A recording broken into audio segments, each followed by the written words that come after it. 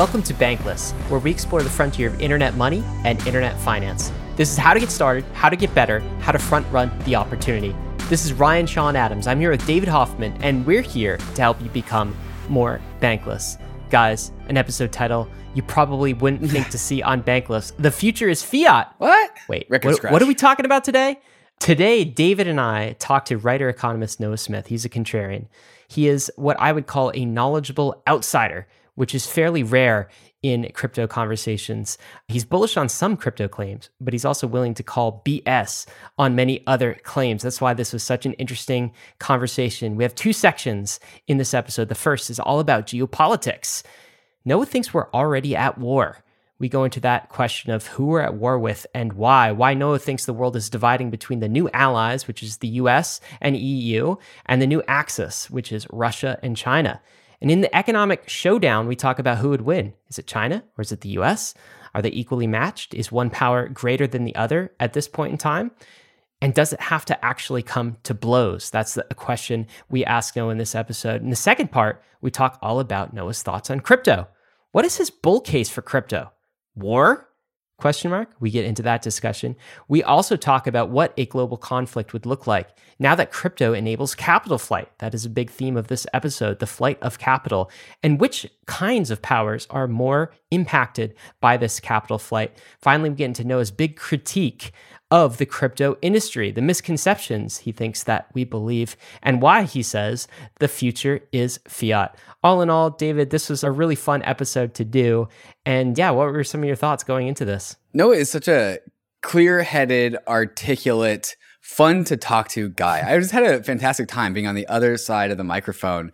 He's a treat to listen to, and he delivers his thoughts in like pretty punchy and entertaining ways. So from a content perspective, thoroughly enjoyed this whole entire thing. And he's got such a broad scope of what he is informed on. He seems to be like one part historian, because he was rattling off some like deep history. In fact, that's how we start off this episode. And just to compare and like learn about and position ourselves in history in terms of like global macro powers, but also to also understand the crypto industry a little bit better.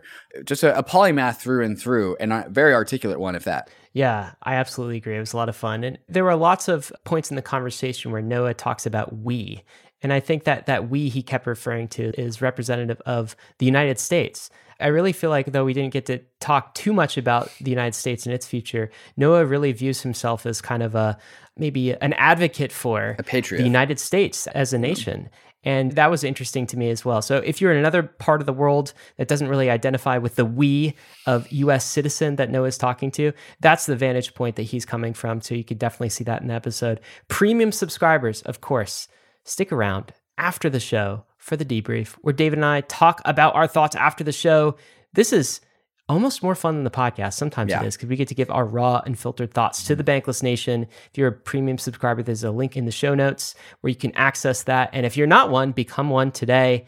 Arbitrum One is pioneering the world of secure Ethereum scalability and is continuing to accelerate the Web3 landscape. Hundreds of projects have already deployed on Arbitrum One, producing flourishing DeFi and NFT ecosystems. With the recent addition of Arbitrum Nova, gaming and social dApps like Reddit are also now calling Arbitrum home. Both Arbitrum One and Nova leverage the security and decentralization of Ethereum and provide a builder experience that's intuitive, familiar, and fully EVM compatible. On Arbitrum, both builders and users will experience faster transaction speeds with significantly lower gas fees. With Arbitrum's recent migration to Arbitrum Nitro, it's also now 10 times faster than before. Visit arbitrum.io, where you can join the community, dive into the developer docs, bridge your assets, and start building your first dApp. With Arbitrum, experience Web3 development the way it was meant to be: secure, fast, cheap, and friction-free. The Brave Wallet is your secure multi-chain on-ramp into Web3, and it's built directly into the Brave privacy browser. Gone are the days of managing multiple wallet extensions that put you at risk of phishing, spoofs, and tracking. With the Brave Wallet, you can securely manage your crypto assets across more than 100 different chains, including Ethereum, Layer 2s, Solana, and more, all without downloading risky extensions. The Brave Wallet is easy to set up and removes the headache of jumping between wallets and extensions. It's lightweight, but packed with great features, like built-in token swaps, buying and holding NFTs with a gallery view, and support for hardware wallets. But also much more than that, because Brave is shipping new features every single month. with a mission to make Web3 easier to navigate for its over 55 million users. Wallet extensions are a thing of the past, so get started with Brave's Web3 Ready browser today and experience a decentralized web seamlessly without all the clutter. You can download the browser at brave.com/bankless and click the wallet icon to get started. If you've been listening to Bankless, you know that we're fans of the modular blockchain thesis. The idea that blockchains will separate execution from data availability and consensus, allowing all three to become the best versions of themselves. And Fuel has built the fastest modular execution layer in the industry. By supporting parallel transaction execution, Fuel unlocks significantly faster throughput for the Web3 world. Fuel also goes beyond the limitations of the EVM with its own Fuel VM, which is more efficient and optimized, opening up the design space for developers. And lastly, Fuel brings a powerful developer experience with its own domain-specific language, Sway, and a supportive toolchain called Fork. With Fuel, you can have the benefits of smart contract languages like Solidity while adopting the improvements made by the Rust tooling ecosystem, letting the Fuel development environment go beyond the limitations of the EVM. If you want to learn more, there's a link in the show notes to see how you can get involved with the Fuel network. Bankless Nation, we are super excited to host this conversation with Noah Smith. He was described to me as a millennials economist, and I think that's a pretty good description. He's pretty rational, he's open-minded, he's also future forward. But I also think that description is just the start, because Noah does more, I feel like, than economist activity. He's kind of a polymath. He's an excellent writer. I have absorbed a ton of his content on his Substack. It's one of my favorites. It's always something prescient he's posting. And I think he's also described himself as, quote, somewhat favorable to the optimistic view of crypto. But he's also measured on his view of crypto. So it's good to bring you on a crypto podcast. How are you doing today? Hey, I'm doing all right. It's a good day. Always a good day. It is a good day. September 26th is when we're recording this, 2022 for posterity. So in case the day you're listening to this is not a good day. Do you know what today is? It's a very important day in history. What? Tell me. It is the best holiday, Stanislav Petrov Day. Okay. You're going to have to fill us in. On this day in 1983, Russian warning systems accidentally detected what they thought was an American nuclear launch. Oh, I know the story. And I know the story. The rapid response people wanted to launch World War III, and one guy, Stanislav Petrov, said, no, guys, I think it's a glitch. And because of this guy, the human race was saved. Because at that time, we had approximately like 10 times as many nukes as we do now. It was birds, right? It was like seagulls or birds or something that the radar was picking up, right? Oh, yeah, something. Yeah. Yeah. Uh-huh. Where is the statue of this guy? Where's the statue of him? Well, it's Russia, so they didn't really want to do, Russia has become this very atavistic place. They're really degenerating from an advanced society.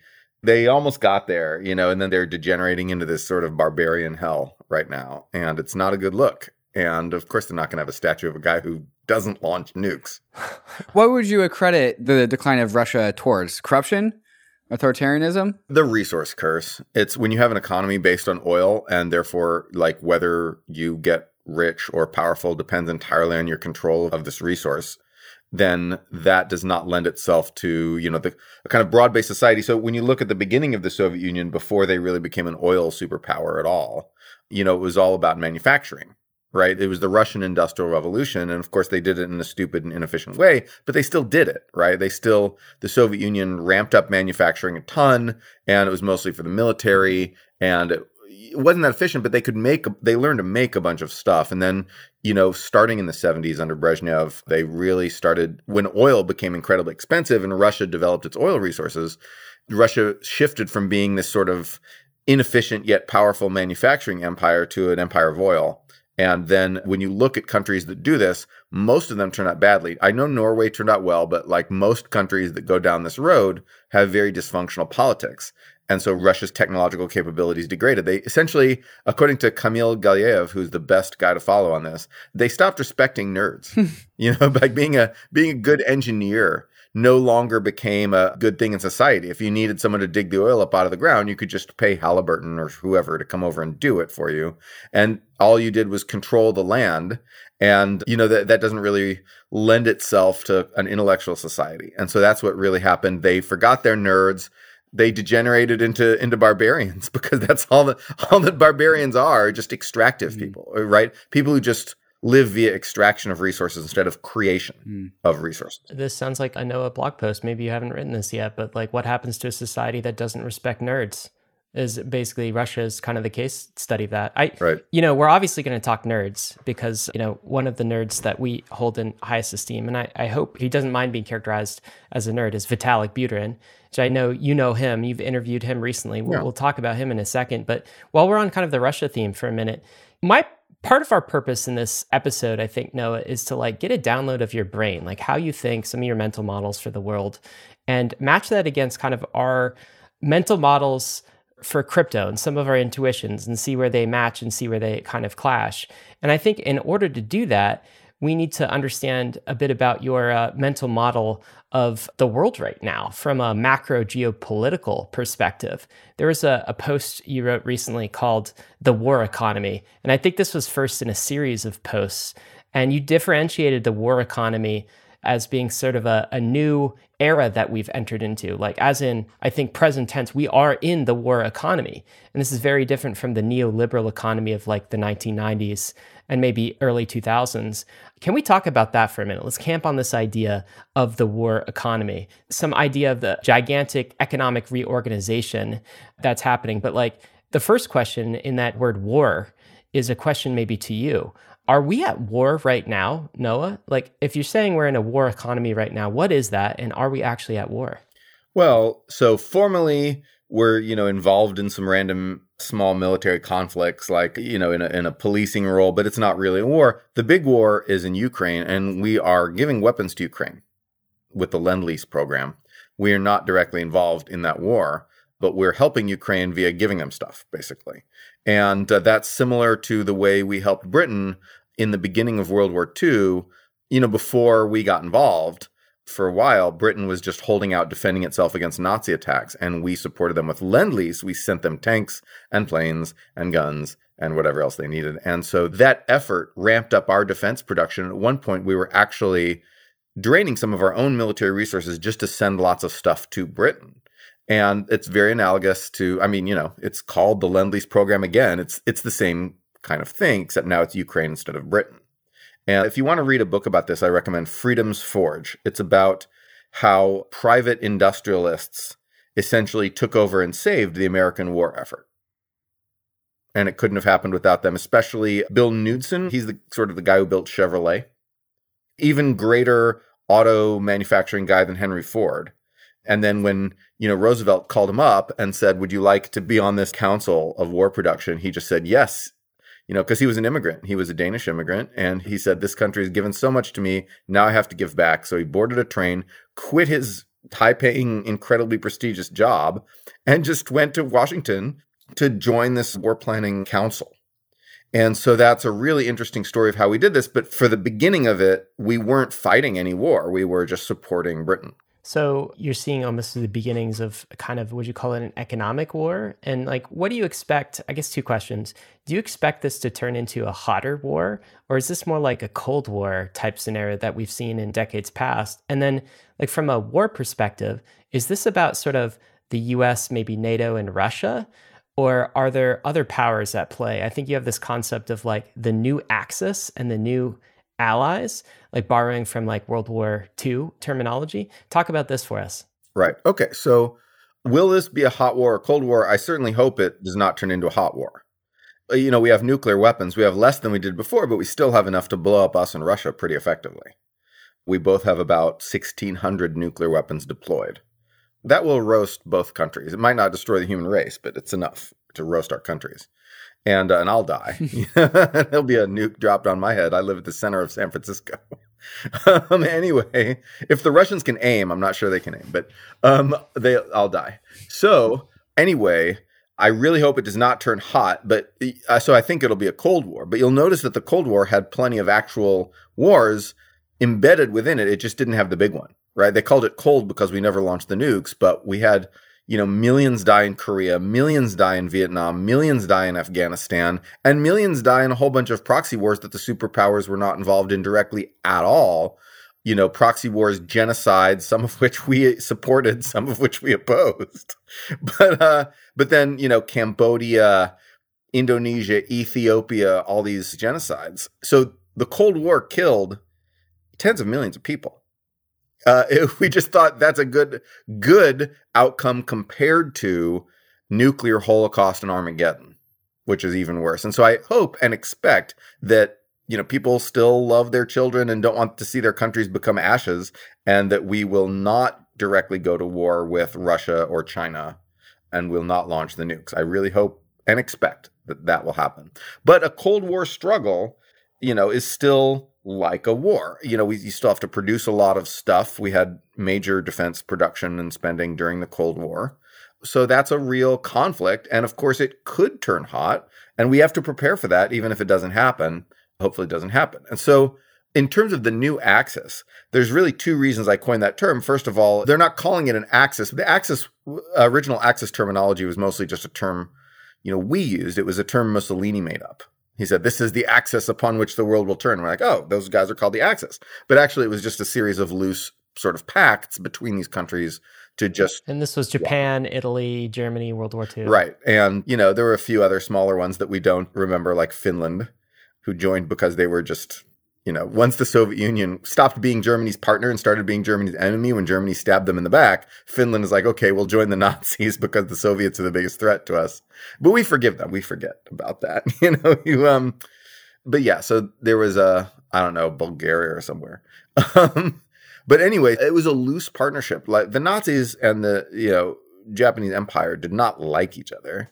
They did not care about each other. They didn't coordinate at all. They would have, if they had won the war, they would have immediately had a Cold War with each other and started fighting, right? It was a loose partnership. They didn't really give each other anything. So we in the Soviet Union were actually pretty close allies. We supplied the Soviet Union with all, I talked about Lend-Lease. We did this for Britain. We also did this for Stalin. We were the industrial powerhouse. We gave Stalin all his stuff, and Stalin said that without our material support, he would have lost the war. And that would have been very, very bad. And, as bad as Stalin was, he was the second worst guy in Europe at the time. And had we not, given him all, the Soviet Union had some manufacturing, but not enough. And so we just gave them tons of material to resist the Germans, and it worked. They supplied the manpower, we supplied the material, and that worked. And so we're doing a similar thing for Ukraine that we did for Stalin that time.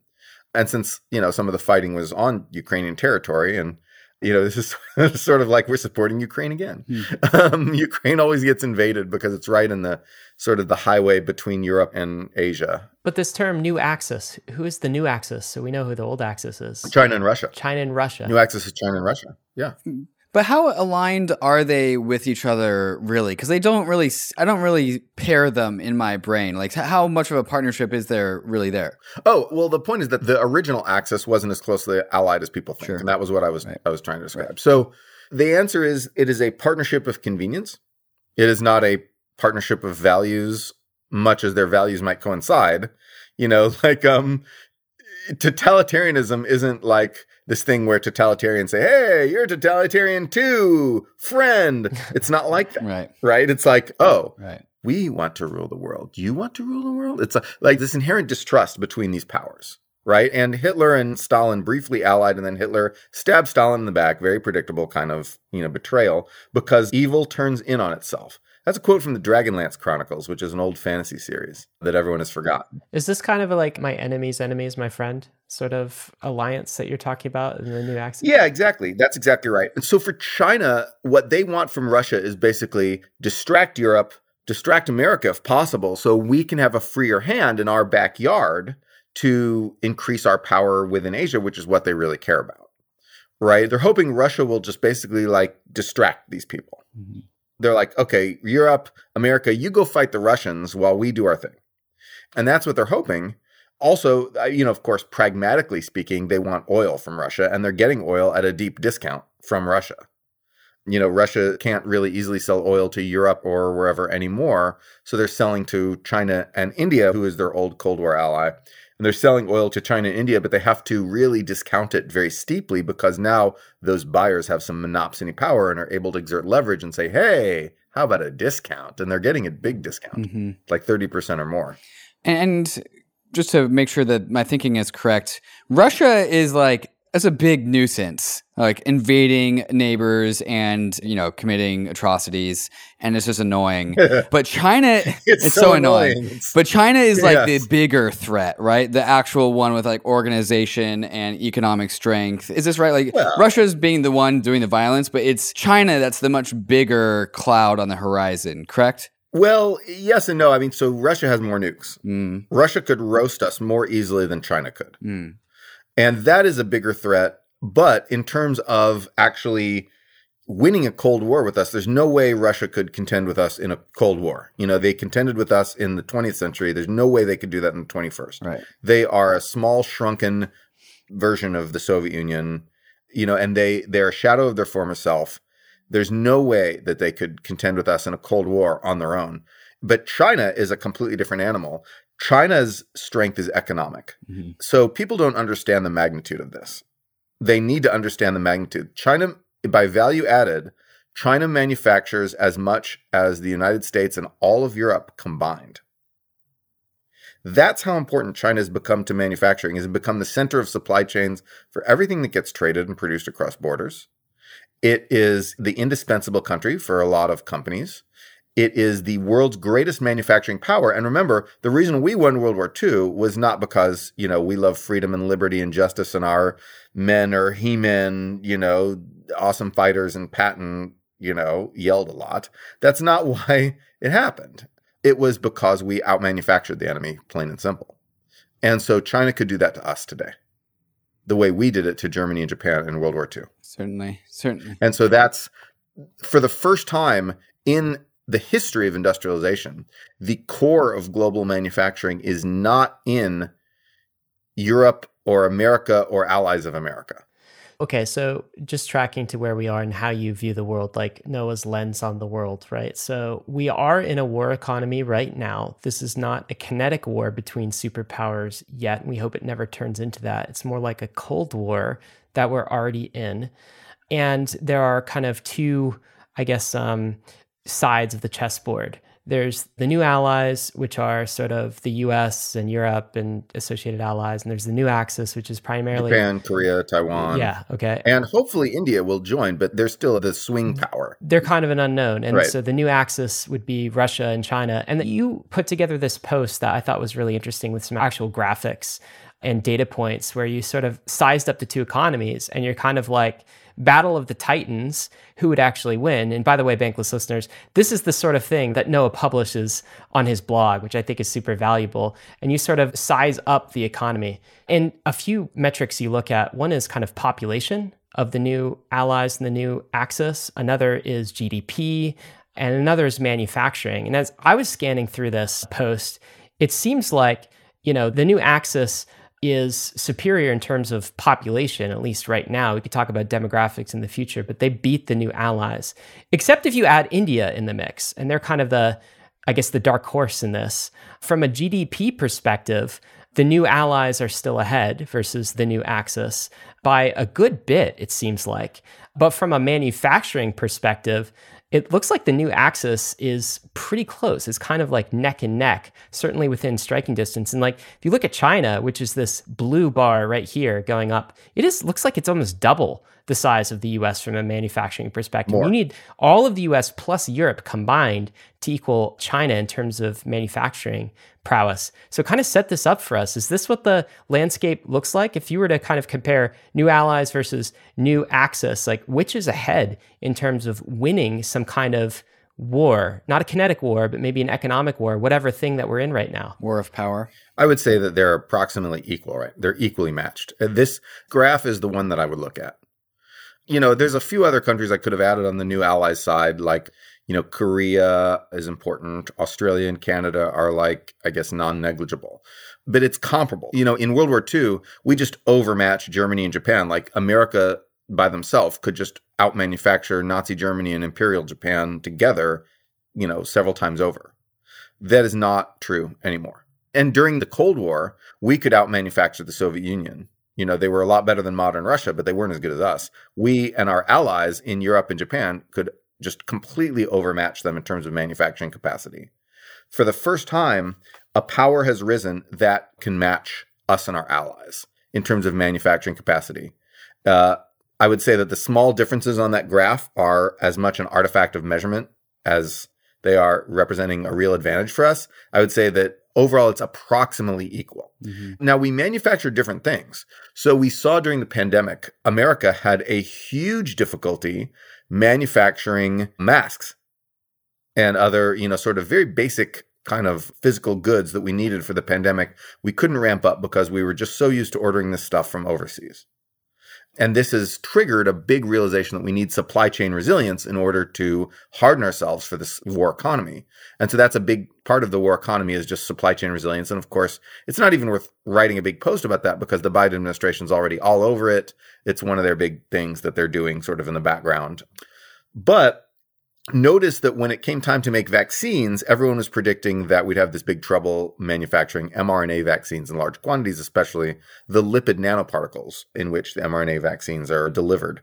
And so we had no trouble, actually. Our biotech companies rose to the occasion in a very World War II-like effort.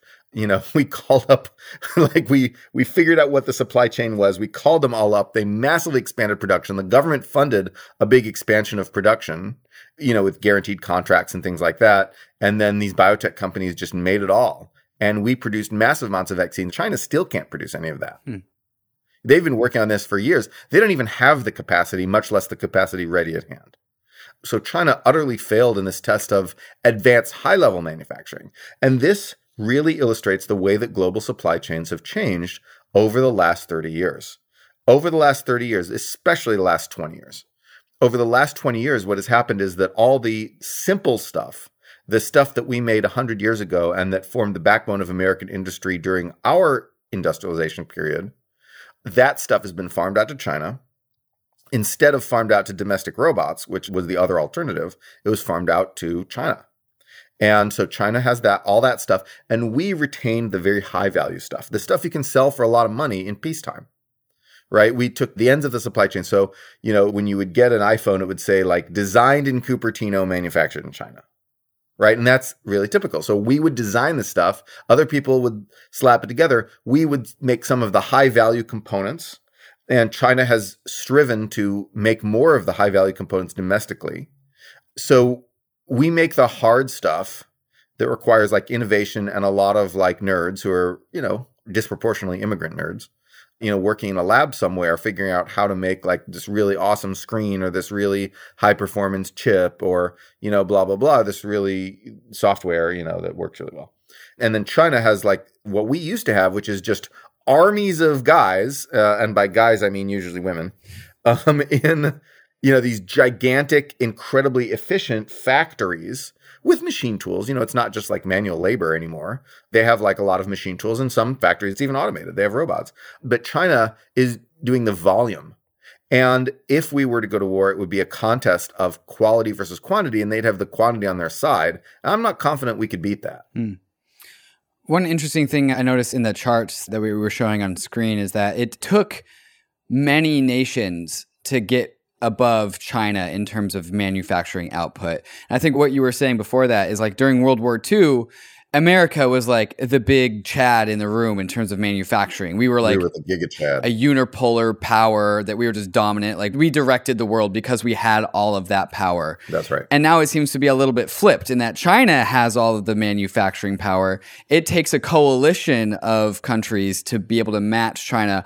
Although we do beat China in some when you stack all of them together. But what you're saying is that manufacturing of what China is uniquely capable at, the qualitative side of what China is capable of manufacturing, is something to consider, and what they are good at gives them an advantage in times of tension and conflict. Is that an apt summary? It gives them one advantage. Like I said, we just have different capabilities. Supply chains mean specialization. In the old days, we didn't have as much supply chain because it was not as easy to just ship little components around the world and manage everything via the internet. That has changed since the time of World War II in a big way. So back then it was Germany makes cars, we make cars. I guess that's still true of cars because they're heavy and hard to ship. But then it was Germany makes chemicals, we make chemicals. Germany makes, electronics, we make electronics. And so that was sort of how it was then. Now we are integrated into supply chains. We're interdependent economically in a way that we weren't then. we still had a lot of trade then, but it was like, metals and commodities and stuff like that was getting traded. It wasn't this, the supply chaining of stuff, right? Look at where your computer gets made. It gets made all over the place. And so that just wasn't the way it was back then. And so now that we have these supply chains, we have to think about a little different than just numbers. Yes, the numbers are important, but we also have to think about what's in those numbers. What do we have a chokehold over? And so one of the most important things that we have a chokehold over, and of course China knows this and is trying to correct it, but it's difficult, is computer chips. So almost all the computer chips in the world are made by the United States and its allies. And computer chips they go into everything. You're including Taiwan in this. I'm including Taiwan. Okay. Because we'll get to Taiwan in a second. Right. Although Taiwan is a surprisingly small amount. People talk about how TSMC makes all this stuff. TSMC makes some great high-end stuff. In terms of market share, in terms of value added, Taiwan's actually reasonably small. They're just strategically important for chips because they have, some very advanced stuff with this one company, TSMC. But essentially the United States, Taiwan, South Korea, Japan, Europe together produce most of the semiconductor industry in the world. And China's racing to catch up, but they won't be there for a while. And without semiconductors, without chips, it's very hard to make a modern military. So that's a bottleneck that we have. China has the bottleneck on processing of minerals. So, if you dig up lithium, right, out of the ground and you want to process it somewhere, China does most of that, right? And lithium is important for batteries, and batteries are what go in drones, and drones are small drones. And small drones are getting more and more important to war. That's a strategic. Rare earth minerals everybody talks about. Then there's stuff like, cobalt and copper and nickel and all these things like that. China processes a lot of this stuff. And that's very low-end primary industry. If you were trying to think of like where you could make a bunch of money today, would you think about nickel processing? Not in the U.S., not at all. I mean, it's such a commodity. Right. 100 years ago, you absolutely would. Can I ask a high-level question? Yeah. Maybe this is a really dumb question, but let me ask the dumb question that might be on other listeners' minds, which is like, why does any of this matter? Manufacturing output, GDP, population, labor, why does it matter in the nuclear era, post-1945, when every country on the planet, every major superpower, has effectively mutually assured destruction anyway? Doesn't that just completely level the playing field? Like, if you got into an all-out total war scenario and the nukes start flying, no one wins. That's right. Everybody loses. And isn't this a totally different world if we're matching who would win in a contest of the wills, kinetic power, manufacturing? We're not producing tanks anymore. Like, the nuclear arsenal of one country can completely level another, and that can happen simultaneously. So, does any of this even matter anymore? So how's Russia doing right now with that idea? Can you elaborate? So Russia has actually slightly more than us, the most deployed nukes in the world, 1,600 nukes deployed. Is that allowing them to conquer the world? It's not, because they are fighting a proxy war, maybe, against the West. Yeah, right. It's proxy for us. It's not proxy for them. They're mobilizing their whole country. They're emptying out their population. Waiting for Snowden to fight, I'm excited about that. So tell me about this. How does this work? If you're actually a head-on conflict between the new allies and the new Axis, like World War II style type of thing, right? Right. Don't nukes just equalize the playing field? And maybe don't take nukes. To some degree. Yeah, to some degree. So does that change the calculus at all? Yes, it changes the calculus somewhat, sure.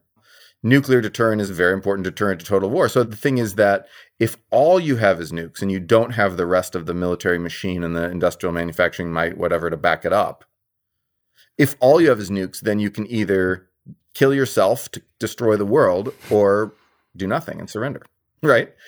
You have a binary choice. Kill yourself. You can either be a suicide bomber or you can just roll over. Because that's what it is. If you launch nukes, there's mutually assured destruction. Remember, if one country launches nukes in another country, it's getting nuked in return because we have second strike capabilities, nuclear submarines and such. And so if you nuke, you get nuked and then you die. So essentially, launching the nuclear war is being a suicide bomber as a nation. Would you do that? So your point is that no nation is effectively willing to do that, except as a last resort. And maybe. We don't know, and we don't know. And I hope we don't find out. Same. But certainly the Soviet Union cared enough about conventional military forces to build up a massive conventional army, even though it had 10 times as many nukes as modern Russia. Enough to roast not just America, but the whole planet. They had 20,000 nukes, 30,000 nukes, I'm sorry. 30,000 nukes. We had about 25,000. And so that's just insane. That's, you just turn the country into a parking lot. You turn the world into like a nuclear hellhole wasteland. And that's what a lot of the science fiction of the 60s and 70s was about. But in the 80s, it reached a real peak. That's when our nuclear arsenals peaked. If you just do a Google image search for nuclear arsenals, you will see how much things have actually come down and how crazy it was in the 80s. But they nevertheless built up a giant conventional army. We built up a giant conventional army. Conventional deterrence was still important. And so, as it will be today. Can I ask you another point on this? And Sure. by the way, maybe that's why we're round tripping to Happy Petrov Day to you. That was 1983, Yes. as you said earlier. 1983. What a thing that was avoided at that point in time. Absolute worldwide destruction. Serious. But there's another kind of event that has been talked about before. And Ray Dalio, I don't know if you read any Dalio, but Changing World Order, his sort of thing. He thinks that China and the US, the new axis, new allies, as you've termed them, could come to blows over Taiwan, Sure. effectively. That could be the thing. What's your take on that? Do you think Taiwan is the thing? Yes. How likely are China and the US to come to blows over the Taiwan issue? Relatively likely. Joe Biden has now said 4 times, unequivocally, that if Taiwan is attacked, we'll defend it. Each time the White House said our position has not changed. That means that was always what we were going to do. And so we were always going to defend Taiwan if it's attacked, and that remains true now. Yes, it is highly likely. China's leaders definitely want to retake Taiwan. China's population probably wants to retake Taiwan as well. So do you think that there's a potential future where what we're seeing with Ukraine as the proxy war between the United States and Russia, Taiwan becomes the proxy war between the United States and China? And if we want to compare these two things, how much more or less involved might we be in Taiwan? Well, first of all, neither of those is proxy at all. The current war with Russia is not a proxy war. I mean, you can say that Ukraine... For the United States. Ukraine is a proxy for us, but certainly for Russia, they're mobilizing their whole society. Right. That's not a proxy conflict. And if the United States fought China directly, that would be a proxy war on neither side. That is just called a war. Okay. The fact that we're fighting over some smaller country, that's typical of wars. Different, right. That's That's standard that's just war called stuff. Standard war stuff. Athens and Sparta fighting over Corinth or something, right? It's that's why countries fight. Why do we want to protect Taiwan so much? Well, a couple of reasons. The reason everyone talks about, there's a couple of reasons why everyone talks about, there's Taiwan's a democracy. We love democracies. We want to protect them. And also they make a bunch of computer chips. Neither of those is the real reason. The real reason is 2 other things. The first reason is because if China conquers Taiwan, that completely compromises the security of Japan, who is our major ally in the region. And that basically puts Japan at the mercy of China, and Japan basically becomes a Chinese Vassal? maybe not colony, but vassal, right? Japan becomes a Chinese vassal at that point. At that point, the United States is out of East Asia, but that's not even the most important thing. The most important thing is China rules East Asia, and the Japanese and Taiwanese, and of course South Korean as well, center of technology then falls, China can then extract whatever technologies they want from those then vassal countries. And those countries don't want to become Chinese vassals because, China also has a very dim view of Japan, but also of South Korea and of course of Taiwan.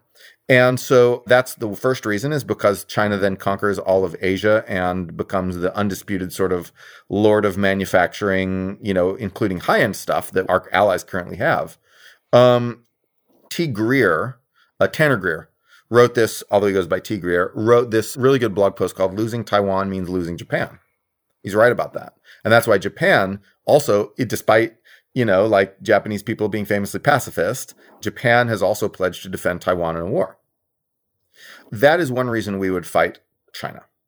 But that is not even the most important reason we would fight China over Taiwan. Here, the most important reason has to do with game theory. All right, it's time for some game theory. If China launches an attack on Taiwan while American bases are still active, America could very easily spoil it just by attacking. Because our bases are intact, we just send our forces in and sink their fleet or whatever, right?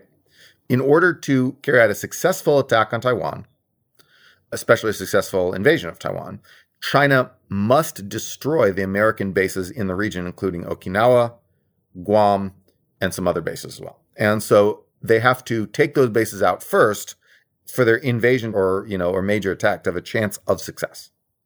To have not a chance of success, to be not exposed to American counterattack. So if they don't want to be left at America's mercy, they must preemptively strike us and basically Pearl Harbor us, right? And if they do that, we will fight. You do not get to launch an unprovoked, attack, slaughter thousands of American servicemen, and destroy American bases. You don't get to do that without starting a war, okay? That's a war. If you say, oh, we wouldn't go to war, we would just let them destroy our bases because we don't want to fight over Taiwan, you are wrong. Countries, when they get attacked like that, go to war, okay? And so, in other words, if China launches an attack on Taiwan, it can't afford to risk us, it can't afford to risk leaving our bases there. So it will attack our bases first, and we will fight a war because they preemptively attacked us. It's a Pearl Harbor situation. It would be the same. It would kill probably more people than Pearl Harbor and be an extremely analogous situation where they preemptively attacked us because they couldn't afford to have our military forces there to act as a spoiler for their campaign of conquest. But that's exactly why Pearl Harbor was attacked. And so if China attacks Taiwan, they will attack America first. If they attack America, we are at war. That does seem like a much more logical reason than the TSMC or, the other normally stated ones. Yeah, whatever. Okay, so usually kinetic wars happen after economic wars. And Noah, you wrote a blog post called "What Would Sanctions Against China Actually Look Like? How Effective Might They Actually Be?" And the world is starting to get pretty familiar with global international sanctions after Russia invaded Ukraine. So we're starting to be able to comprehend these things and understand them a little bit better. Maybe you could walk us through, if we do get to that point, which you stated that you think is perhaps likely, and other people also have agreed, that I do think that means that we're also doing the economic war too. So what would the economic war against China look like? Essentially, the only real economic weapon that we have that would affect China, unless we want to do a blockade, which is, again, that would lead to war, is computer chips. So we actually waged economic war against Japan before we ever had any real war. When Japan was conquering China, we tried to stop Japan from conquering China, for which China is still not particularly grateful to us, but we tried to stop Japan from conquering China by putting by putting an oil embargo on them, right? Which is basically sanctions of the time. And so oil was the important thing that we sold to Japan because we were the biggest oil producer and Japan needed our oil. And with this embargo, they couldn't get it. And that's why they attacked Southeast Asia and conquered Southeast Asia, because Indonesia had enough oil to prosecute their war in China, which was what they really cared about, their war of conquest. Against China, our key commodity that we sell them is not oil, but computer chips. China does not have independently the ability to make enough computer chips to sustain its military machine or even its manufacturing machine, to be honest.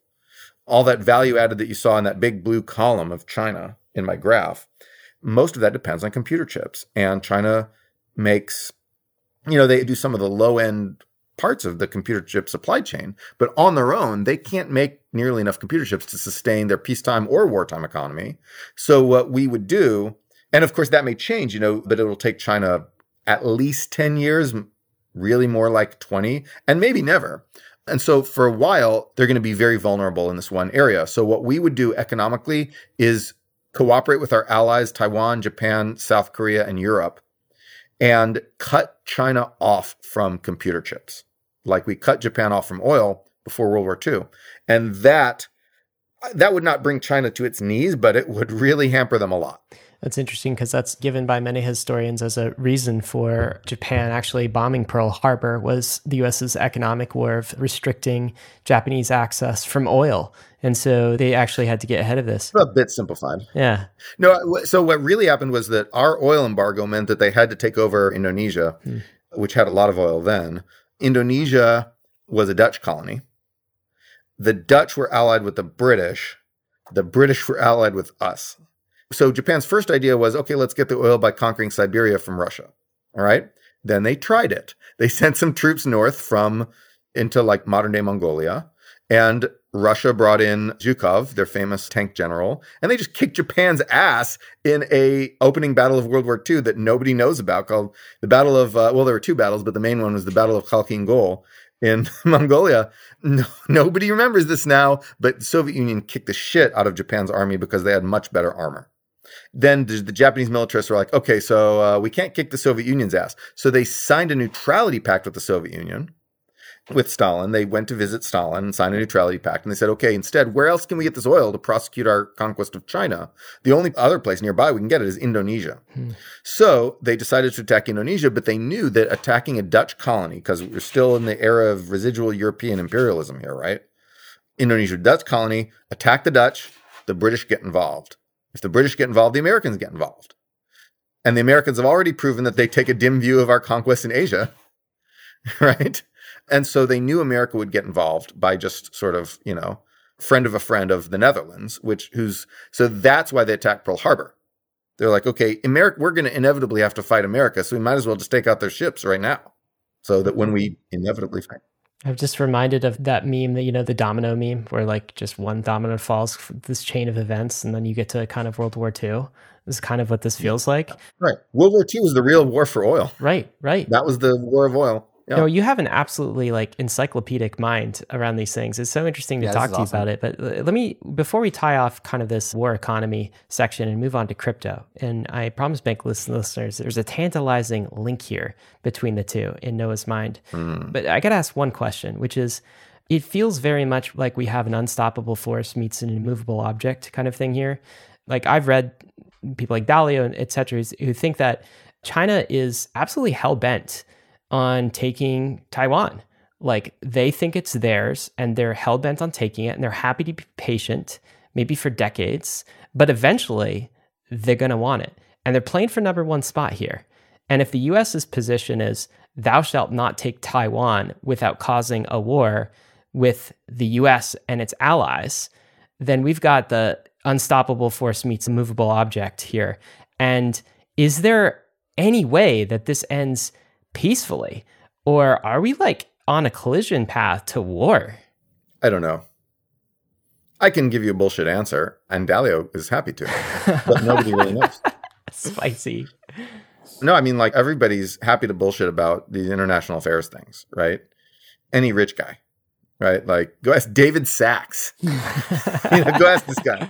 What does this guy know? This guy knows dick all. Dalio.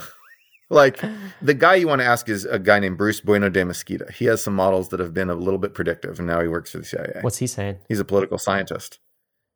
He won't tell you the answer, but he'll know the answer better than anyone else. There's a lot of ways that could end without war. There could be some sort of agreement. China could have, internal conflict and instability, which is not out of the question, given that Xi Jinping is just screwing everything up so badly. There's a lot of things that could happen, right? The United States could have instability. Trump could return. We could have another coup, this time one that succeeds, disputed presidential election causing a civil war. We could easily have instability as well. And so one of the countries could just back off and, then the status quo just goes to the other country by default. Or both could have instability and then no one knows what the hell is going on, right? And then we could have a war that is basically China sails some ships over, we sink the ships, China yells a lot, and then it's done. They just stop. Or we could have a war where we send some ships in to defend Taiwan. They sink our ships. They take over Taiwan and they win. And then no one uses nukes. And so it's possible that there's a limited war as well, in addition to the possibilities of no war at all. China could get different leadership that is less hell-bent on taking Taiwan. The idea that when you say China's hell-bent on taking Taiwan, they're going to do it. That's a proposition. That is not a truism. Not a fact. It's not a fact. It's a thing that seems true if you look at, Xi Jinping seems hell-bent on taking Taiwan, but we don't really know. We don't really know what the Politburo supports because they're very secretive, right? We don't really know what the Chinese people want. Maybe they want Taiwan, but they don't want a war. They just want Taiwan to love them. And so Hu Jintao basically said, you know what? We're not going to take over Taiwan. We're just going to put it off forever. We'll still say that Taiwan is ours. We'll still make the claim that Taiwan is ours, but we're not going to make any preparations to take it. And we're just going to, sort of not do anything about it. And it's possible a Hu Jintao-like leader could come to power instead of Xi Jinping. Yeah, it's fascinating. Just put it off. Kind of the Heisenberg uncertainty principle for country conquest, right? As you actually don't have to take it over until you kind of take it over. I guess, one line that rang true for me as I was reading your writings, I can't remember which article I found this in, Noah, was you actually said that you were more worried about the US electing an authoritarian at home. More worried about that rather than World War III. And maybe that's something we can come back to. Right.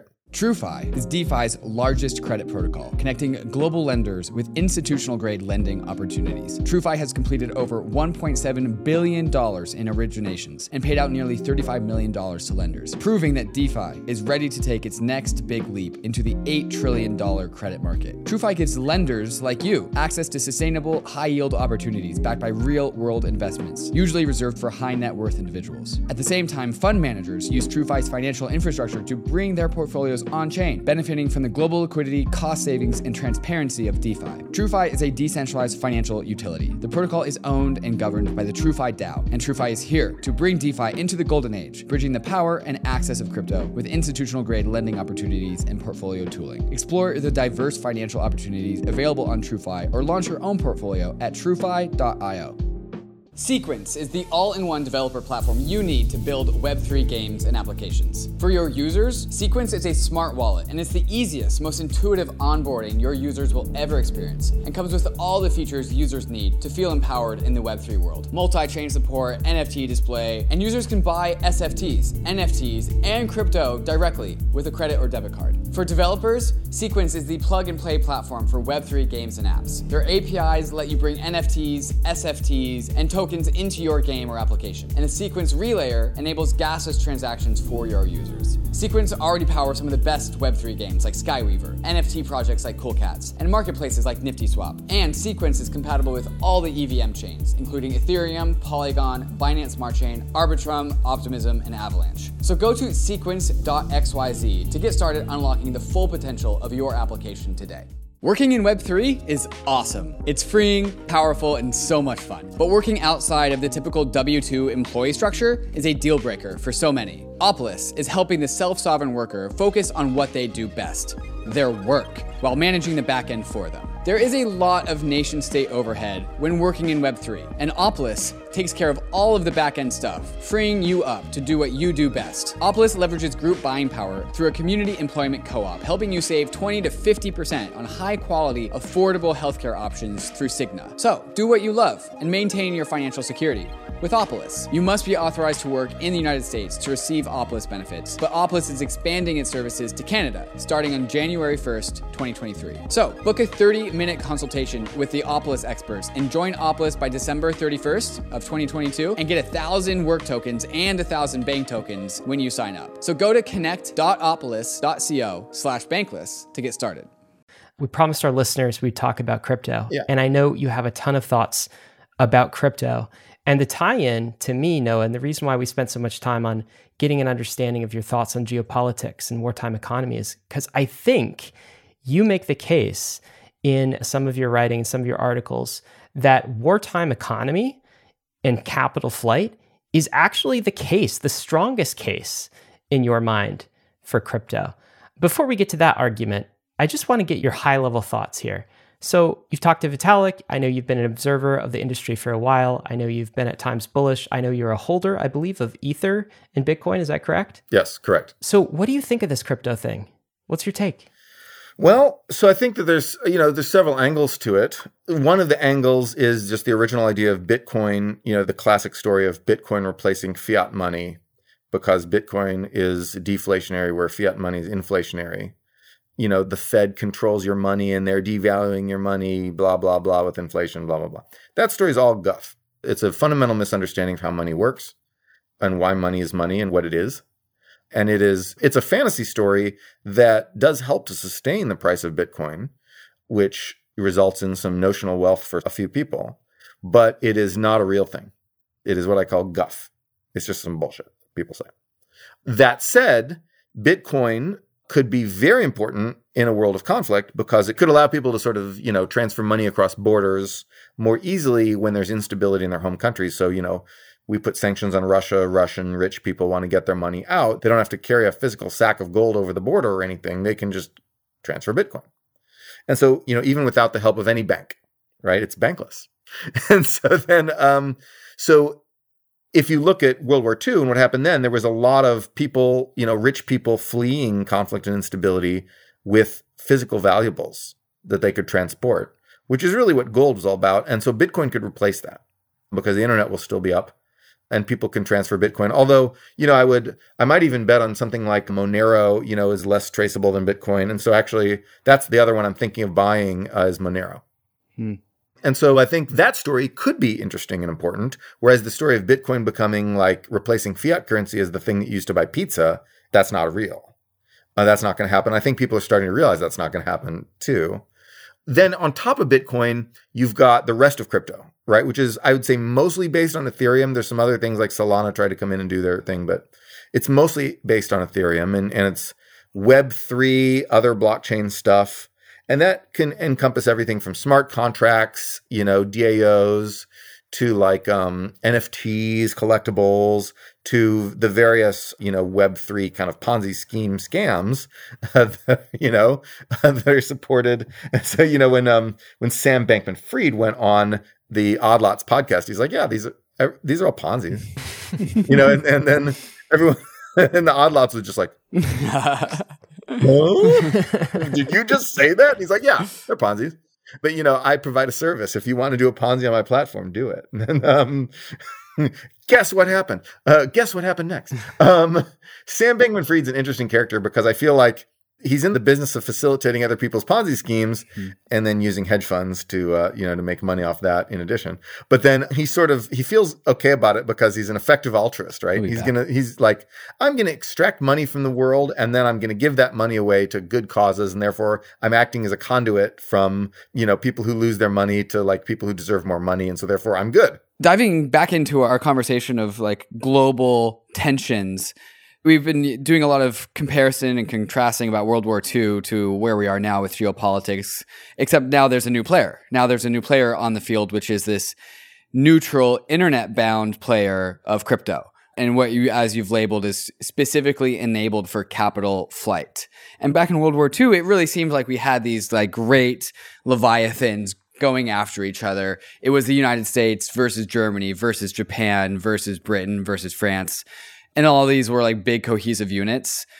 But that's because they had like strong abilities of capital controls to force the whole entire country of, country onto the same page, right? And now we have like the internet, which is a democratizing technology. And now that internet has crypto. And so now like the people of the world don't necessarily have to go along with the leadership of a country. And I'm wondering how you think about the crypto force playing a role in a world of conflict. Like how might that be leveraged by the people of the world and how might nations respond to that? Well, I think that, to be honest, the efficacy of crypto in creating a world of no capital controls is somewhat limited because, like if you look at the amount that has escaped Russia due to crypto, it's not that large, right? I've seen some estimates. It's like, we're not talking like $100 billion or something, right? We're talking about like maybe $100 million, a couple $100 million. And that's not nothing. If you've got a couple $100 million, more power to you. But it's not yet at the stage that I would say like we're seeing vast, massive crypto-enabled capital flight. The bigger capital flight was really from China. And China, there was this interesting, sort of triangle trade that was going on with China using Tether to get money out of the country. Chinese people using Tether, and they'd get a bunch of Bitcoin in their portfolios at the end of this trade. And then as long as Bitcoin was going up, they made money and they preserved their wealth. But when Bitcoin's going down, that doesn't really work. So there's been some episodes of this, but so far we haven't seen anything like the collapse of capital controls from Russia and China and, countries that are doing this. And I'm not sure that how important capital controls were during World War II either. I think that no one was really trying to get their money out of America. And relatively few people were trying to get their money out of Britain. A few more in Germany. Almost nobody in Japan was trying to get their money out. A lot of people tried to get their money out of China and succeeded to some degree. And often they got their persons out of China as well. Soviet Union, people had already kind of fled from the USSR's depredations in earlier decades in the Civil War and all that stuff. So you didn't have, you saw people like, running across the border with a sack of gold or whatever, right? China was, I think, the biggest case of this, although you saw some in Germany as it became apparent they were losing the war. Now, I think that we'll see more, and I think crypto will be a part of that. But I wouldn't go so far as to say that it just invalidates all these countries' financial systems and capital controls. It makes them more leaky than before, but that doesn't mean that they just go poof. So my college friend, Balaji Srinivasan. He's your college friend? Yeah, what? Yeah. I didn't know we were that. neighbors in the dorms. I mean, yeah. We've had him on the podcast, of course, so you must know about his network state thesis and of course, his views on crypto. Yeah. Exactly. What's your take on that? So continue. I mean, I think Vitalik had the best take on the network state. His review is really good. And so I would just farm out my thoughts on the network state to Vitalik, basically. But I think that the short version is that we're not going to see crypto be able to replace whole societies. That can't happen because societies are a lot more than just, flow of funds, right? A society needs a lot more than banks. You need roads, you need schools, you need police, you need all other kinds of stuff that Bitcoin will never replace. And no crypto can replace that. You're still going to have to use the roads and the trains and whatever, wherever you go. And the idea that, yes, you can have an international network of sort of like footloose, rootless cosmopolitan rich people. Rootless cosmopolitan was the official government-endorsed Russian slur for Jews. So I love, calling myself a rootless cosmopolitan because the Russians would have called me that. And Stalin eventually endorsed it when he turned against the Jews. Anyway, fun fact. But people who travel all around the world, are actually real rootless cosmopolitans. Right. And there's nothing necessarily wrong with that, but you need a place to use the roads. You need a place to use the trains. And if you don't contribute to the public goods, if you figure out a way to not pay taxes, and if you figure out a way to just live this floating international ideal Balajian life, right, where you're a citizen of nowhere and you just don't pay any taxes, but your meat sack resides somewhere and you eat food and you go to places and you meet people in real life and you sleep somewhere and all this stuff. You are essentially being a parasite on the public goods provided by your host country. And crypto will never replace that because maybe you could replace it and use crypto also, but crypto by itself can't replace it because there's no way for crypto to create goods in the physical world that you need. And so those will have to be provided somewhere. So in practice, a lot of the people who talk about this network state they just moved to Singapore. Right. And it's very much like what people did during the imperial age, where they live in these sort of gray zone entrepot towns, like Hong Kong was the big one back in the day. Singapore was also there, but Hong Kong was the biggest. Or Shanghai during the pseudo-colonial period when you had the concessions and all this stuff. You had people like Sassoon going there and setting up his business. And you had the Bund, all this stuff, right, in Shanghai. And so you had these sort of international gray zones. Casablanca, remember that movie? You had these international gray zone entrepôts where people would move and, these rich sort of international drifting people. But at the end of the day, they had to pick a country. And the same is true now. And in practice, the network state is just Singapore. That's a fascinating view. So part of our goal in this episode really, is to pick your brain and see what you think of things, see what you think of crypto and some of the ideas coming from crypto. And I think it does hold thus far in the conversation that your statement in one of your articles that you're somewhat favorable to the optimist view of crypto, but you're not all in on this thing. You don't think it's going to wholesale replace nation states. No. You think it can supplement, but as long as we are meat sacks, which we are for, at least for the next few decades, for sure. For a while. Yeah. For a while. Until we upload. Yes, until we upload, then we will need some sort of nation state, and the best crypto can do is supplement that.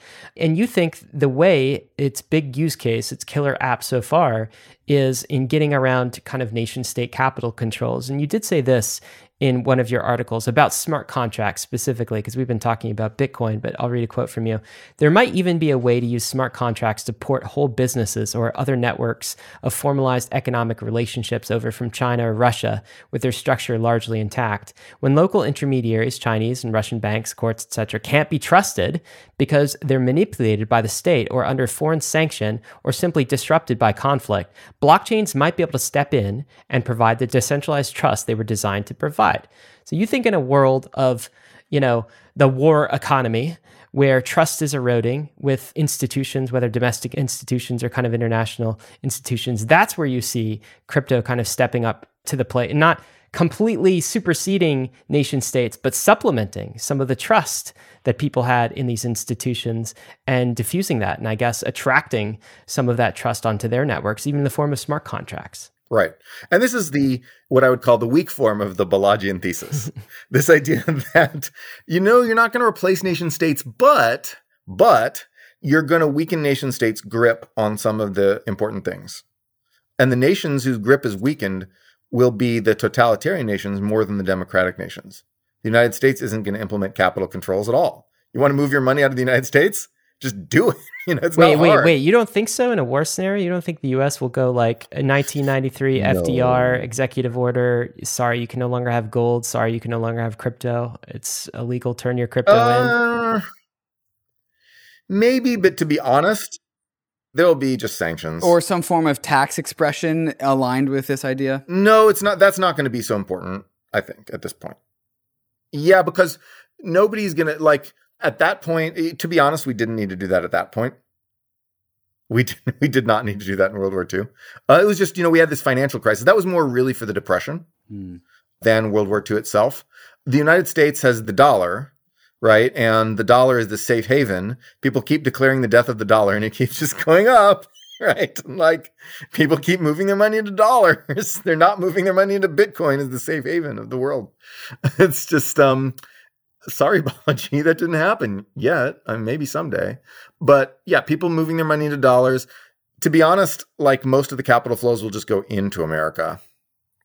And we won't necessarily even want those coming in.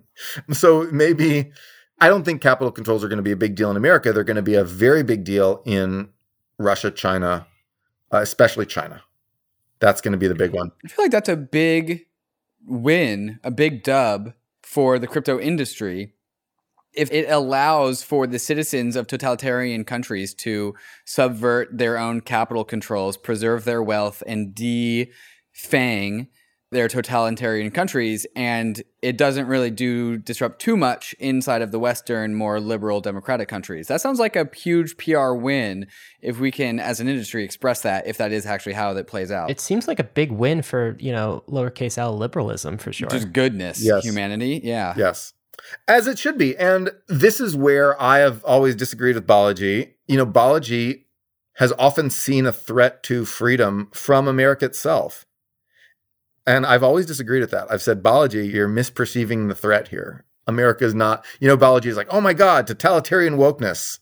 And I'm like, no, it's just, a slightly more annoying form of the same kind of things that liberalism always creates, right? We've had versions of wokeness before, and maybe this one is annoying because it has like people making dumb Twitter and Facebook posts. But like we've had, like, America is not a totalitarian state, and we're not going to become a totalitarian state.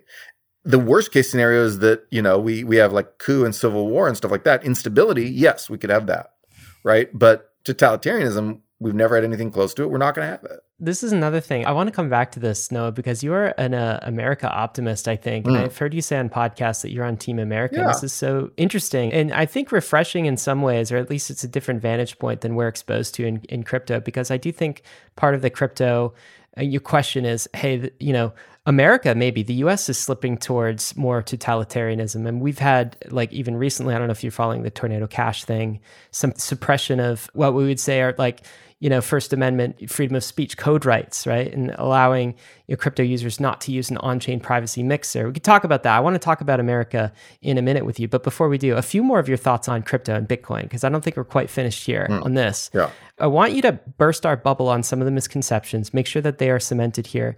So you wrote a post called The Economic Misconceptions of the Crypto World, and you said there are two misconceptions, crypto people. I'm here to burst your bubble. Misconception number one is cash is a form of long-term savings, and misconception number two is scarcity creates value. Can you talk about those two misconceptions that crypto people seem to have? Yeah.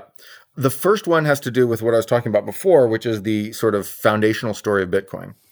This idea that Bitcoin, it will replace fiat currency because it's a better store of value. When you look in Wikipedia or take an high school econ course, it tells you that money is three things: a unit of account, a medium of exchange, and a store of value. I've always been annoyed with this list because there's actually two kinds of stores of value.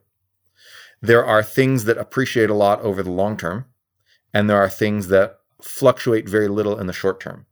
And those things are not the same things because of something called the risk-reward trade-off in finance.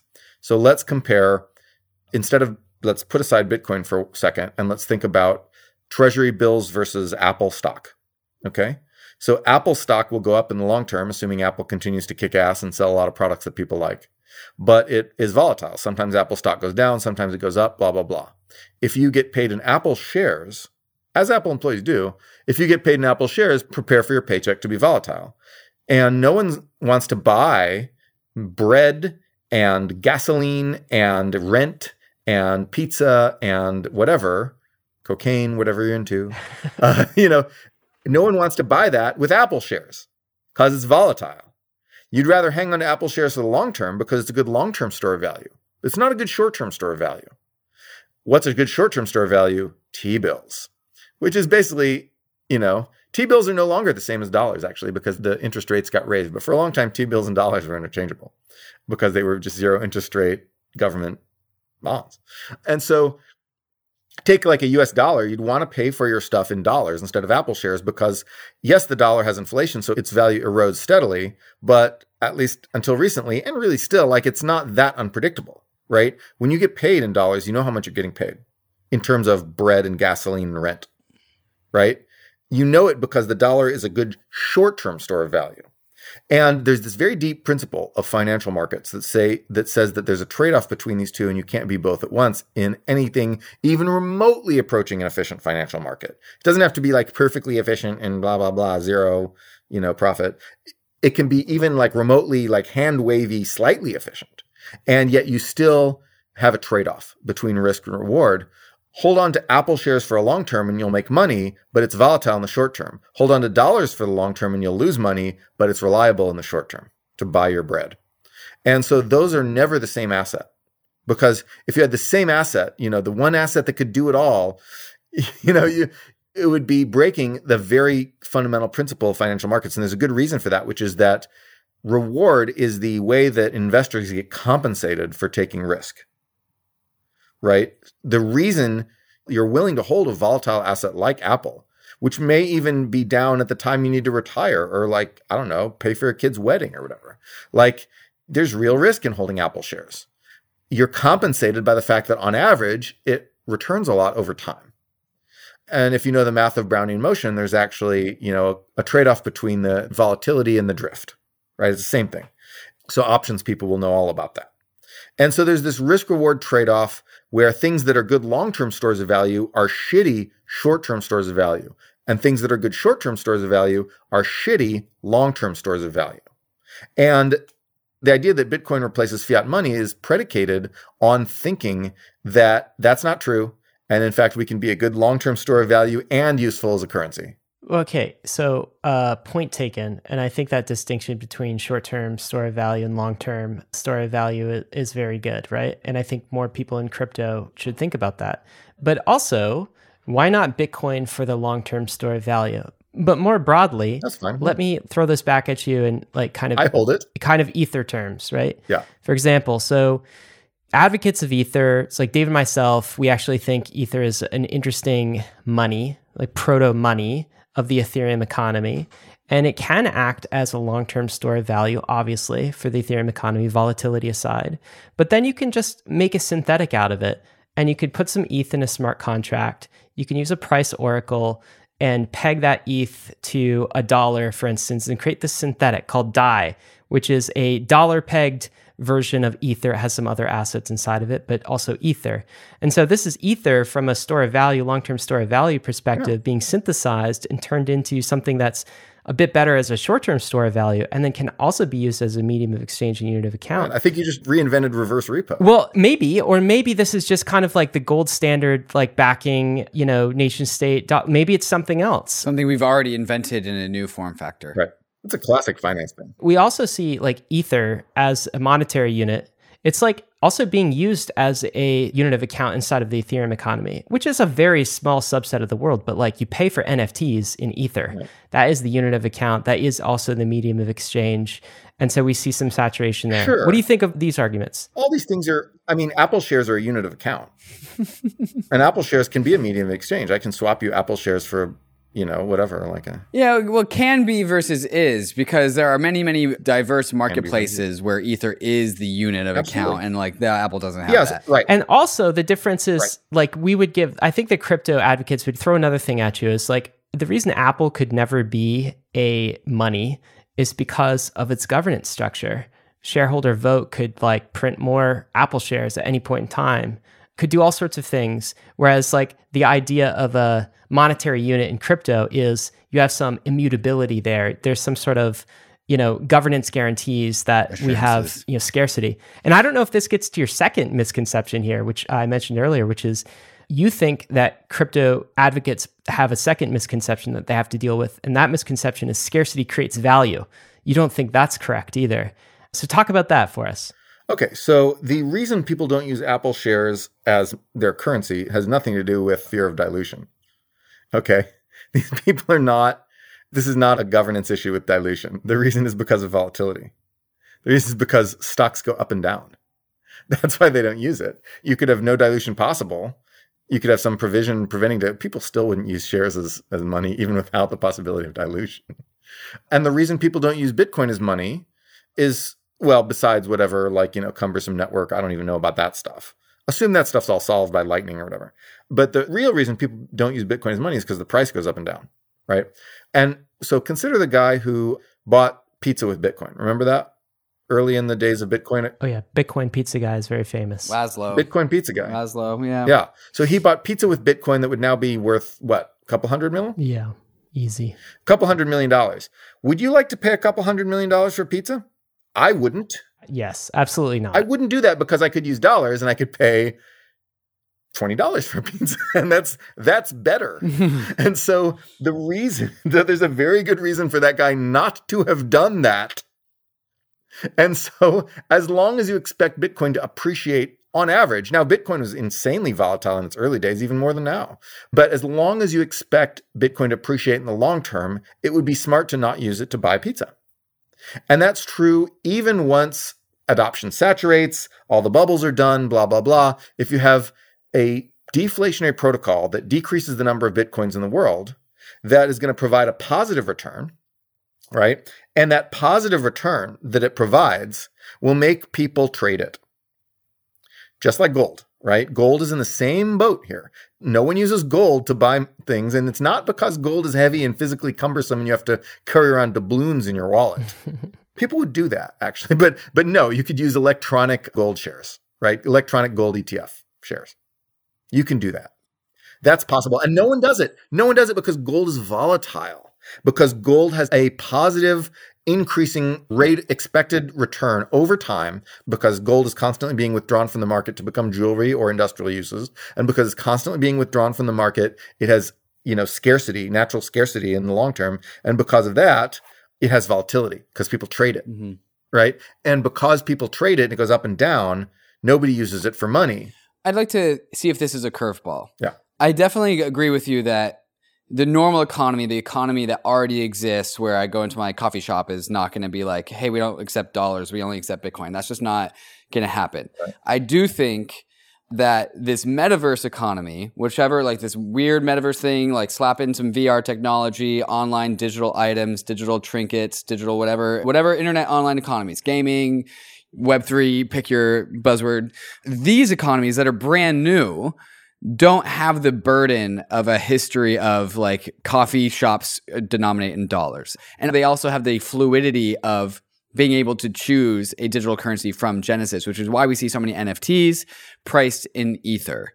And so I'm wondering if, yes, what you're saying is totally correct about the pre-existing economy, but this new economy with a brand new blank slate might be more conducive to an internet native money, regardless of the fluctuations of volatility of that currency in dollar terms.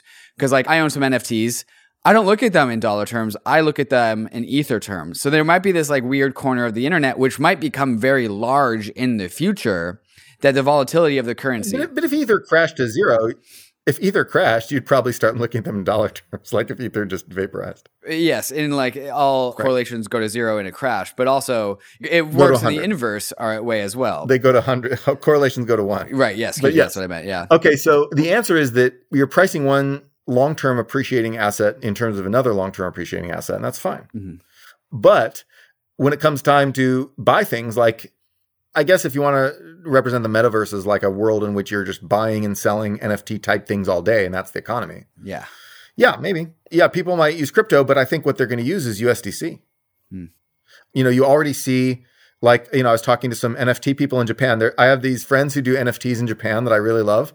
They are the Galverse people. Do you know those people? No. Okay, it's like an NFT brand. They're basically like anime NFTs. Okay. And they're trying to use NFTs to sell the pseudo rights to intellectual property for anime. And it's a great idea. I love these guys. I don't know if they're going to make any money, but I think they're great. And I said, oh, did you get out before the crash? Like, yes, fortunately, we exited to USDC. That was great. We exited to USDC. Yes, that is how money works. That is why USDC is money. And Tether, right? I mean, I kind of think Tether is committing some fraud still. Like they got dinged for fraud that USDC is not. So I would trust more in USDC than Tether, but Tether probably works fine too. And, but it's USDC and Tether. It's these stable coins that are money. What these are is money market funds. USDC is a money market fund. It's just not regulated as a money market fund, but it is because, it holds things that make a little more than dollars, but usually but almost never crash, and issues its own shares, i.e. tokens that act as dollars in the crypto economy and are valued at exactly at $1. You can look at the chart. And so that's a money market fund. That is dollars. And so people are going to use USDC and Tether. And I think that what people need to understand is that the Fed is not the only entity that creates dollars, that prints dollars. It is one of the entities. The Fed can print dollars. It has that power, but it's not the only one with that power. Other private financial institutions, including banks, but not just banks, have the power to print money. And USDC, the creation of USDC is printing dollars.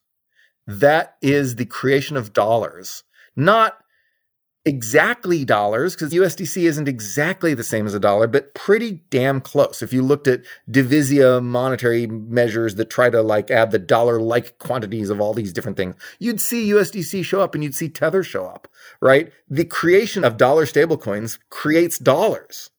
You have printed dollars, and you're not the Fed. USDC is not the Fed and Tether's not the Fed, but they've printed dollars. And so that's pretty cool. You can print dollars. Printing dollars is fine. It doesn't, it's not some shadowy external, distant moneyman who controls your wealth, blah, blah, blah, because your wealth isn't in dollars. Your wealth is in stuff that goes up, is in the long-term store of value. Your wealth is Apple shares or gold or Bitcoin or your house. That's your wealth. Your liquidity is in dollars. Your liquidity is in USDC if you're in the crypto economy or in Tether, right? And so that's why you exit to USDC, because that's your money. That's your liquidity. And so basically, that's working exactly as a well-functioning financial market economy should. And if we do have a metaverse where people are paying in crypto all the time, it's going to be in stablecoins. It's going to be in things whose expected value depreciates over time, because USDC depreciates and Tether depreciates at the rate of US inflation. Right?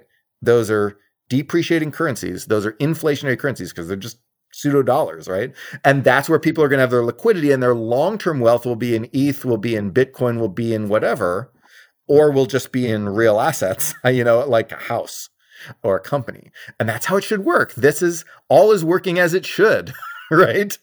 So, Noah, if I were to kind of summarize your thoughts on crypto and why you're kind of cautiously optimistic on the space, but not just over the moon. You don't think it's going to do everything that it's it's eternal optimists and impermeables think it will do. Right. You respect the use case for capital flight, particularly in this kind of war economy. Capital flight, DAOs. Maybe smart contracts. Yeah, smart contracts. I think that the overhead to start a company across borders is just insane. Okay. Look how much money Stripe has printed with Atlas, right? The overhead to start these companies is just nuts. Legal overhead, regulatory overhead, international blah, blah bullshit. Just, if we're going to create this seamless global cyberpunk economy where I can make a movie with some kids in Argentina and Morocco and Korea in an afternoon and sell that on some digital marketplace. If you want to have that kind of creator economy, you can't afford to have these people make a corporation and hire lawyers to navigate the laws of Korea and Morocco and Argentina and the United States all at the same time. That's huge overhead. No, just make a DAO. So you're bullish on this capital formation use case, the DAO use case of smart contracts as well. well. It sounds like you're very bullish stablecoins in general, and maybe think that's one of crypto's killer apps, and then also NFTs.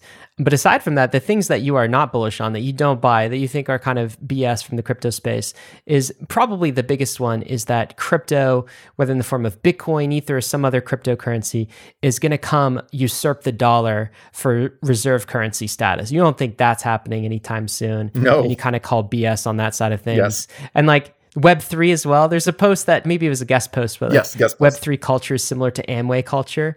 I think there's elements of the Ponzi economics that you probably don't vibe with and you're pretty bearish on as well. Is this accurate? Sure. There's a million Web3 Ponzis out there. And there's this funny guy, Lyron Shapira, who just like, he's sort of this crypto skeptic. He just like yells about Ponzis all day. And it's kind of funny. He correctly called like, that Helium and Axie were going to be Ponzis. And that was just obvious. Yeah, there's a million Ponzis. There will continue to be Ponzis. Like Ponzis are natural to unregulated financial markets, right? They are a naturally occurring thing. My dissertation was on that. That sounds cool. But here's what's interesting. So we think of like at Bankless, we think of Bitcoin as a Ponzi too, and not a Ponzi scheme, but like more like a Ponzi game, maybe like a pyramid game is like more a way to sort of think about things. And you also wrote a post that said, I think Bitcoin has room for one more bubble. So you are also bullish on maybe this Bitcoin Ponzi as well. 21 million fixed supply. Slightly bullish. And this is what Sam Bankman-Fried was getting into when he was on the Odd Lots podcast and be like, yes, I support your Ponzi. He was using Ponzi in a much more expansive way than what typical society is used to. But if you come into crypto, you kind of like see the world of finance as like a set of Ponzis built on top of each other with a dollar at the very bottom. And that's a very like foreign concept to many people. Well, yeah, no. What do you think of this? Right. But that's what finance is. It's like, that's not all finance is. There's like, you can raise capital to like build a productive enterprise, but like high finance and trading, there's just a lot of... Who would think to do that? Who would think to do that? Or are you talking about Bill Knudsen? Is this World War II? No. So like, yeah, you can do that. And people do that all the time. There's tons of, it's mostly in debt markets, which is why the debt markets are so much bigger than the equity markets because companies just borrow. But then, yeah, no, this is finance. Finance is full of Ponzis. Unregulated finance is full of more Ponzis. Most of financial regulation is just trying to stop these natural Ponzi bubbles from just like frothing because people get mad. Like people are mad that they lose all their, they're constantly like, there's just suckers. There's just, wise guys and lucky guys taking money from suckers and unlucky people, right? And so we think that this volatility in financial markets is sort of bad. When it's combined with a lot of debt, like in the housing bubble, it can actually hurt the real economy. If it's not combined with debt, it typically doesn't matter for the real economy. Like stonks go up, stonks go down. One person makes money, another person loses money, all this stuff, right? Everyone can lose money at the same time. Of course, it's not conserved. But the point is that like, this is finance. Right? There's going to be a lot of these Ponzis. Axie's Ponzi, Helium was a Ponzi. Helium switched from like a real business model that wasn't really working to like a Ponzi. And then they're like, well, we could just Ponzi and maybe that'll help boost us to like some kind of sort of scale where we can become not a Ponzi. And no, that didn't happen. And Axie is just like, we could have a Ponzi if it's also fun, but in the end it was just a Ponzi. And then like, because let's be honest, it wasn't fun. So then like all these people. The making the money was the fun part. Making the money, that's the fun part. As soon as that doesn't happen anymore, then the Ponzi ends. Right. And so you have all these Ponzis. And so the interesting thing about Amway is that Amway has a thing where you have, instead of just the overall value of like Amway shares or whatever, people monetize the people that they onboard and the people they onboard. Right. So if I onboard Ryan and Ryan onboards David, whatever crappy, shitty Amway products David manages to sell, they're going to be crappy, shitty products. I get a little bit of cut from that because I'm the guy at the top, and then you all worship me because I'm the guy at the top. And at the events, I'm the speaker and you buy my book. And that's Amway culture. And what I'm surprised is that none of these Web3 people have figured out how to create a downline, because you can easily do that. It's very easy with NFT, whatever, is to create a downline. What do you mean a downline? Oh, the downline is the chain of people who you onboarded and they onboarded and they onboarded. It's the chain of descent. It's like the lineage of onboarding. Oh, that was BitConnect. We had that. Oh, they got prosecuted. Okay. They get in trouble with the SEC. And that was from 2017. As they should, but do it offshore. I don't know. You can just like scam people out of a lot of money, but I mean, okay. So that's illegal. I don't endorse crime. You'll get arrested. Don't do that. But what I'm saying is, when I say do this, I don't mean you should do this. You shouldn't do this. I'm saying someone will do this, right? This is how unregulated financial markets work if people do shit like that. And, Web3 is the financialization of tech. It's like tech people were like, okay, well, we figured out how to sell people the internet, and we sell people social media and AI and all this other stuff. And now what do we sell people? Well, maybe now we're done selling people stuff. Maybe now we could just extract. It's time to own.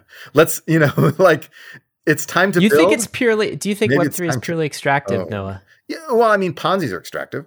If you start a Ponzi, like if you fund a Ponzi and then you know it's a Ponzi and then you dump the tokens onto retail idiots, and then walk away with cash, but before the Ponzi collapses, you have extracted. You have cashed out. You have taken a little hose, you have stuck that into some Main Street idiot who was, like some Muppet, as they call them in the traditional finance industry. You've stuck your hose into some Muppet and you've gone, I drink your milkshake. That is what you've done. And, I don't endorse that. I wouldn't do that as a living. I write blog posts for a living.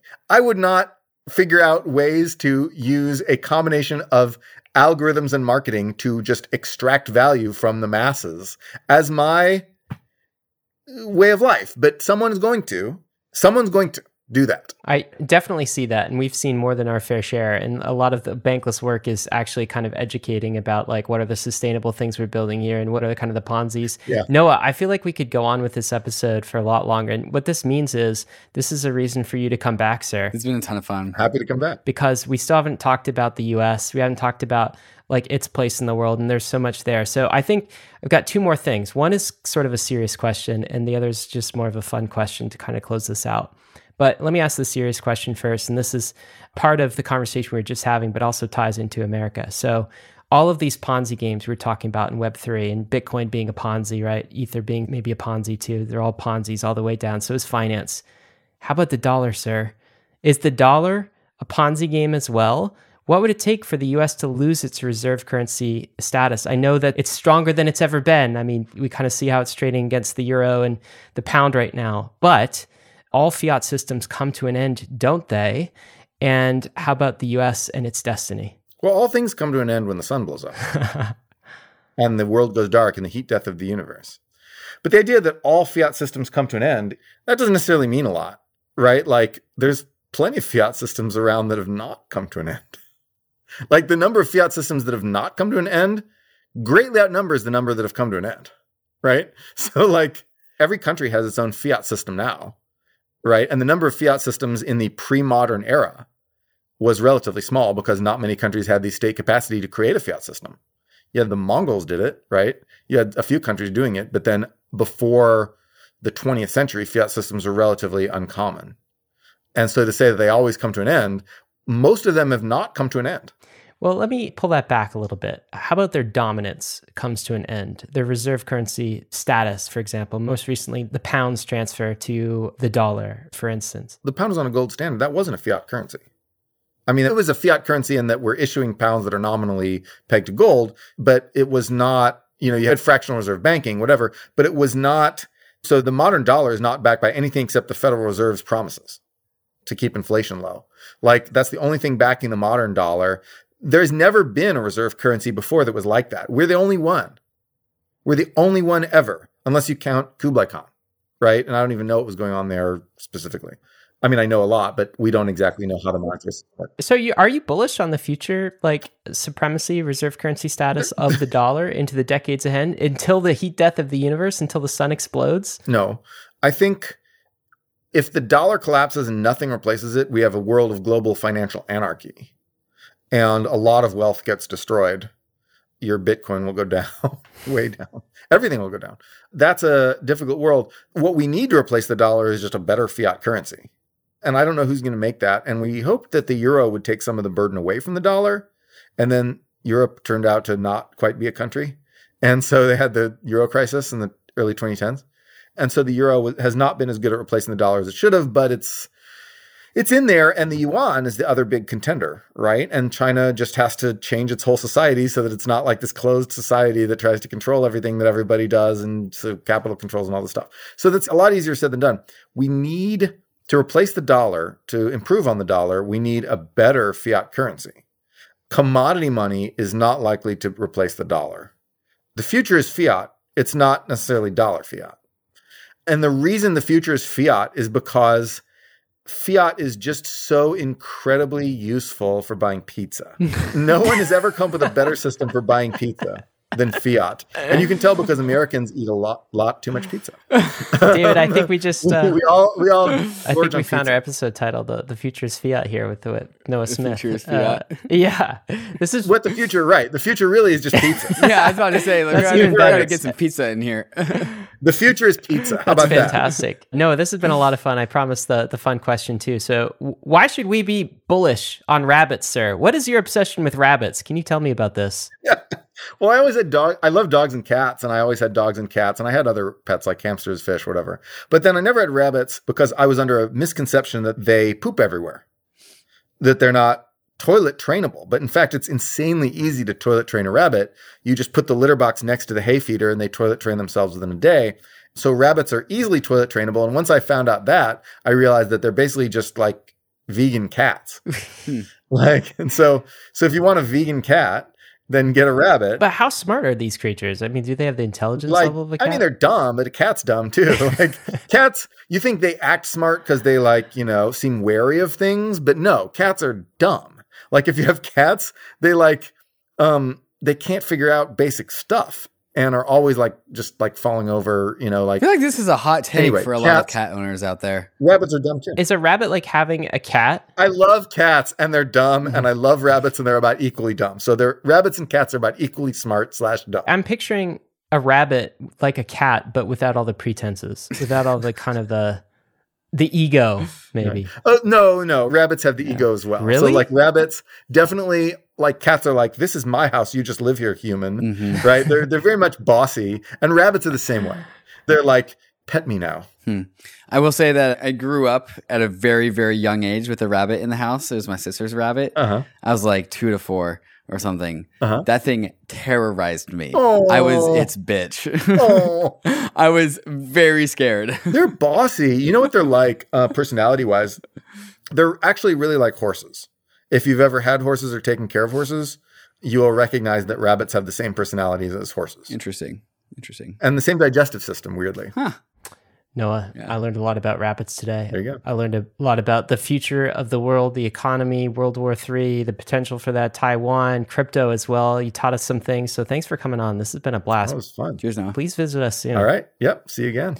Bankless Nation, this has been Noah Smith. We've got some action items for you. The big action item of the episode is go over to Noah's Substack. It's noahpinion.substack.com. noahpinion.substack.com. In the show notes, we're going to include a bunch of links to some of Noah's articles that we discussed today. There's at least 10 of them that we pulled in order to have this conversation, quotes from at least 10 of them.